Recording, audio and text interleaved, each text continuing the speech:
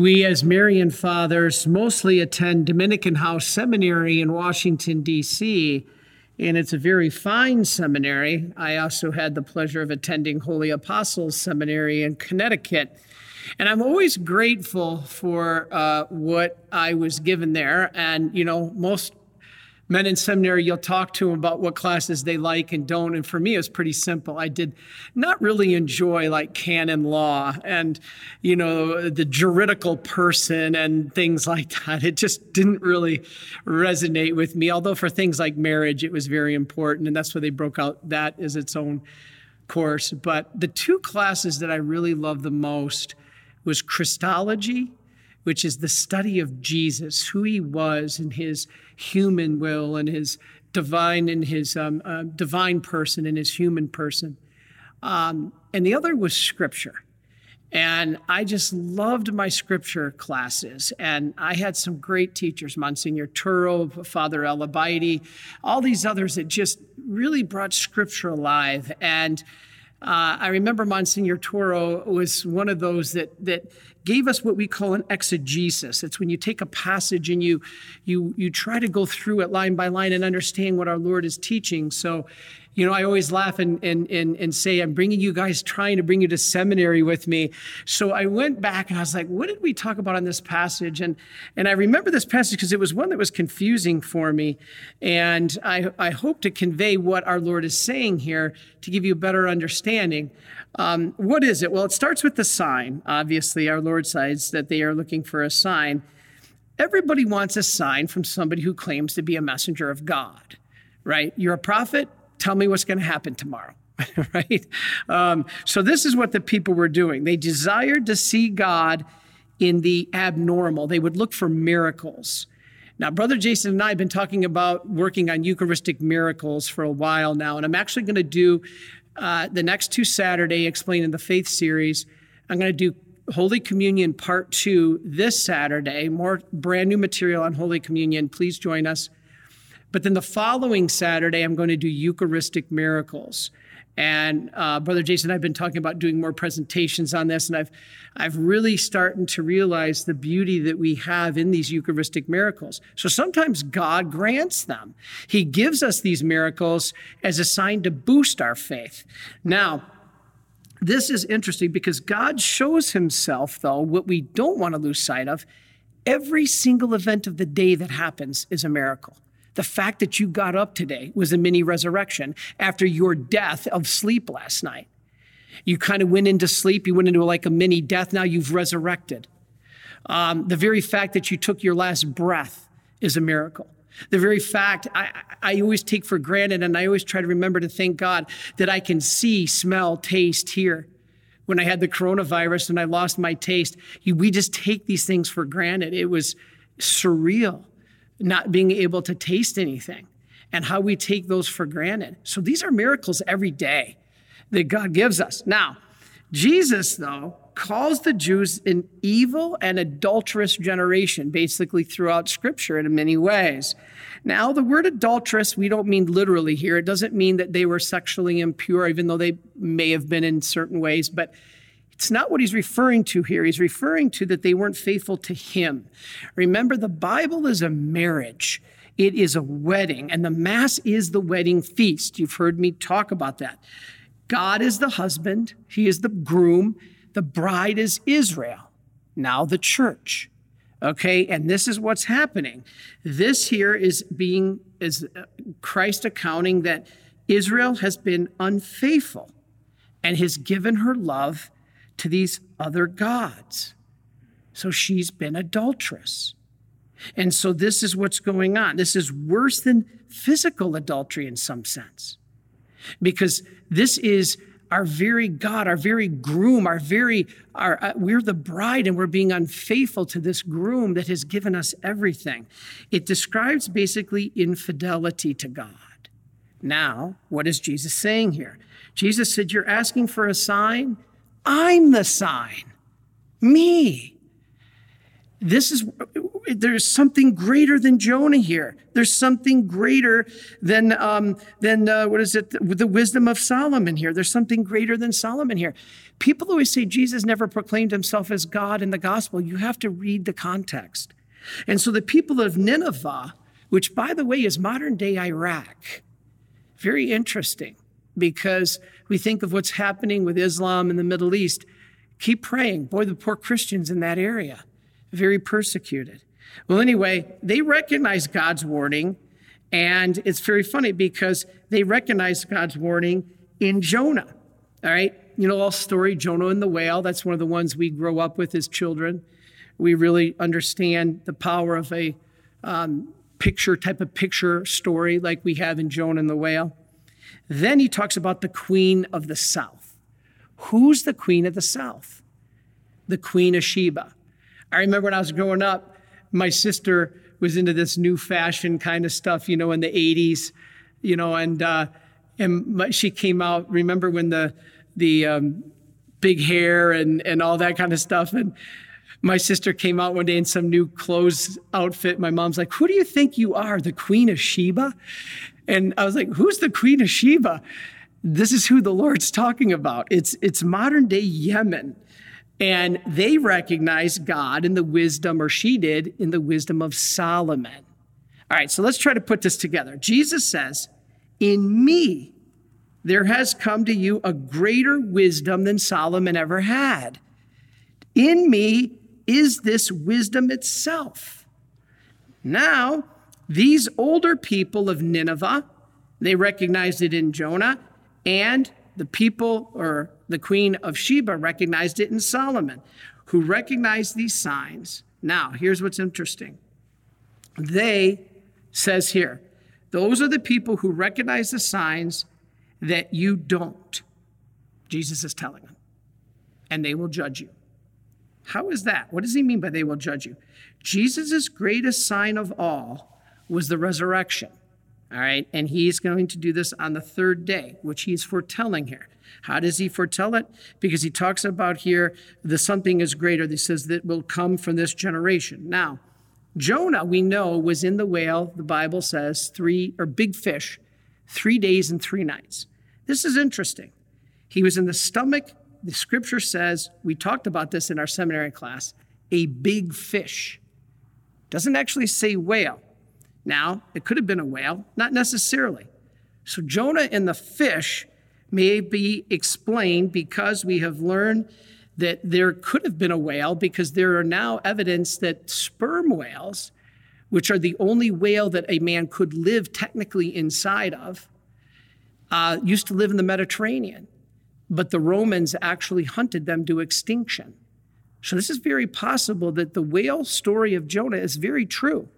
A man could live inside a sperm whale technically, and there were sperm whales in the Mediterranean before the Romans hunted them out.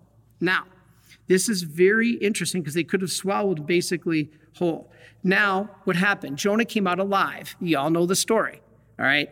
In effect, he was dead for 3 days and became alive again. So this is what Jesus is pointing out. As Jonah was alive, became alive again, so Jesus will also arise from death.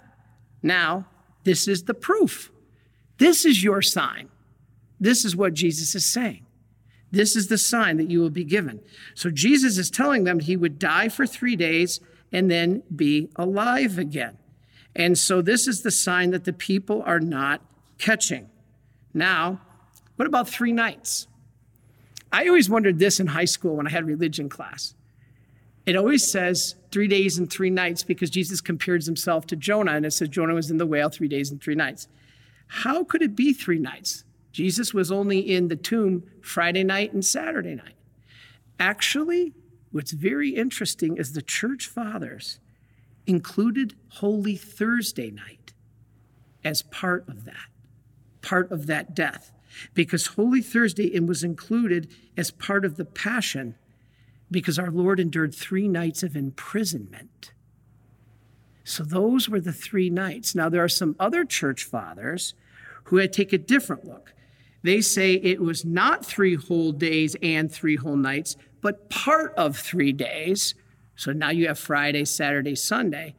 And it was tradition to speak at the time, whenever you said days, nights were just included, even if technically they weren't.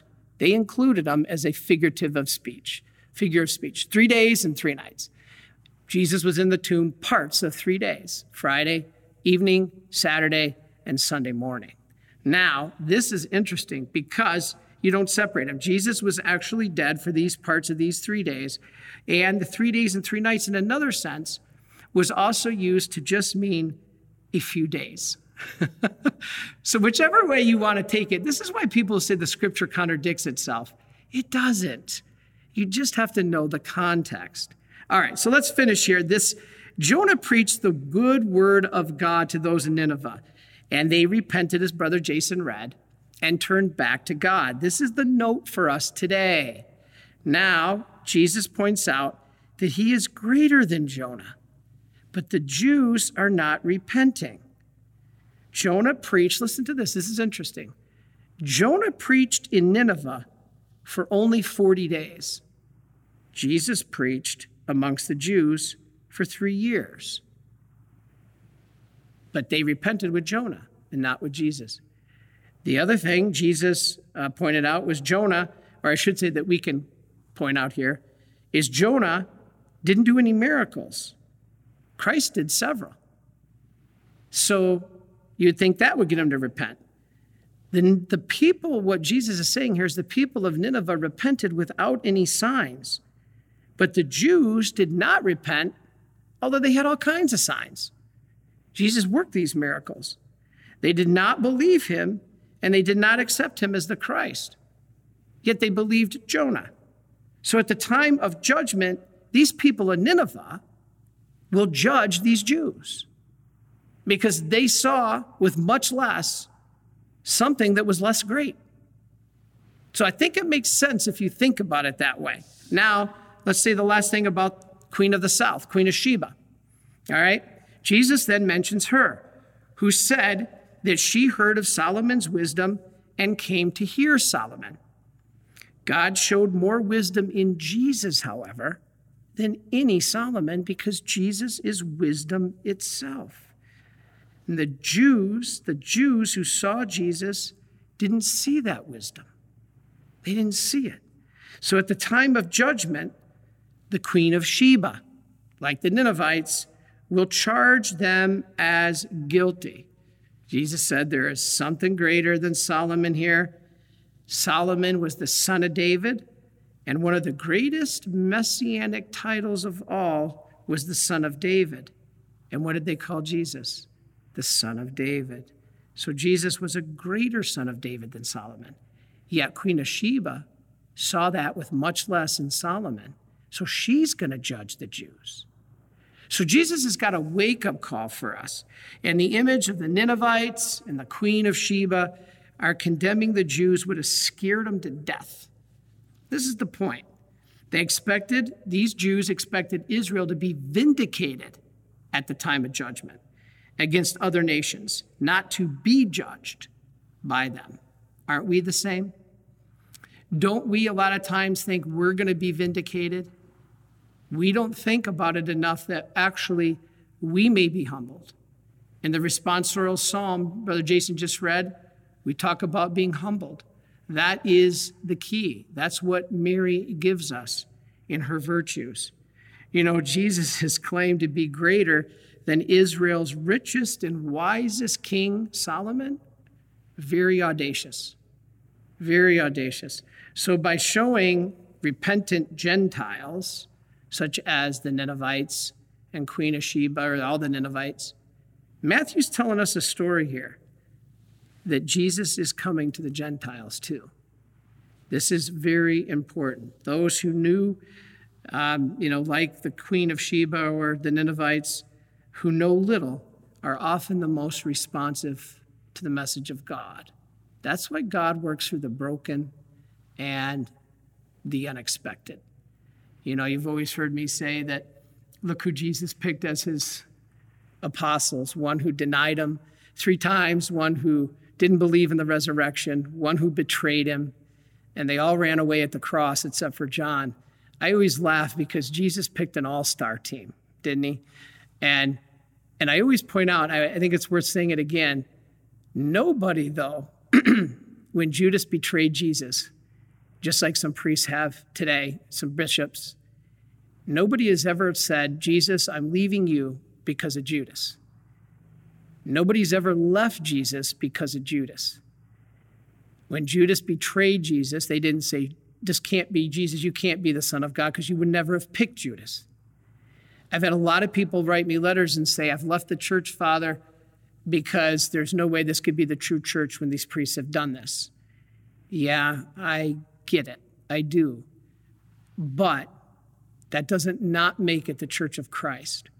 The church, like Christ, is human and divine. In her divine nature, she's perfect. What you're going to be taught and shown in the teachings of the church is infallible. But she's also human, and in her human nature, she will fail. But please, although these priests and bishops have made grave mistakes, don't leave Jesus because of Judas. A very important message. And so some of these little humble ones, like the Ninevites, are the ones that see something bigger than the learned or the cultured. Remember, you've heard me say this too, Judas, of all the 12 apostles, who was the most cultured, educated, and sophisticated? Judas. Who was the rawest, roughest, and foul-mouthed? Peter. And look what God did with Peter, and look what happened to Judas. So don't be, I think the message is, let us not be prideful because we've been given the fullness of the truth in our Catholic faith. Let us be thankful. Let us know that our need for God is great. Jesus told St. Faustina, and I think it's very powerful. St. Faustina said to Jesus, I've given you everything. And he says, no, you haven't. She goes, yes, I have. He says, no, you haven't. She says, yes, I have, Lord. What haven't I given you? He says, your misery. Because only in your misery do you see the need for mercy. And that's why our need for mercy is great, so great, that when we get too wise, we sometimes miss that. And so let us not seek signs all the time. Let us just see in our everyday life the beauty of God's miracles. And I think a great way to start is the miracle of life. All you have to do is see around us everything alive. When you wake up every morning and you have life, let us give thanks to God for that gift of life is his greatest of all miracles. Are you a Marian helper? Join our Spiritual Benefit Society and start sharing in the graces of all the daily masses, prayers, and good works of Marian priests and brothers all over the world.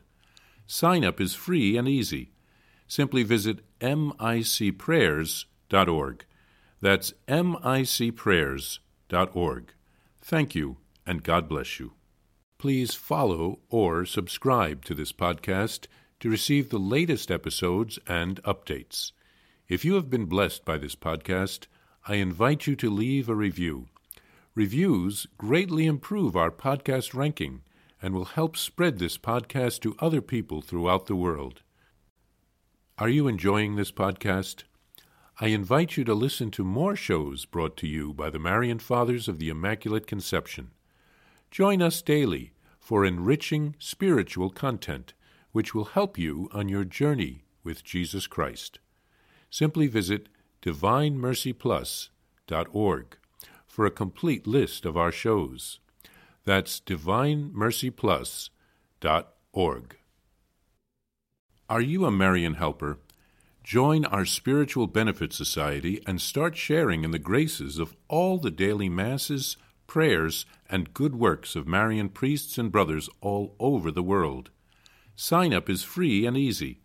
Simply visit micprayers.org. That's micprayers.org. Thank you, and God bless you.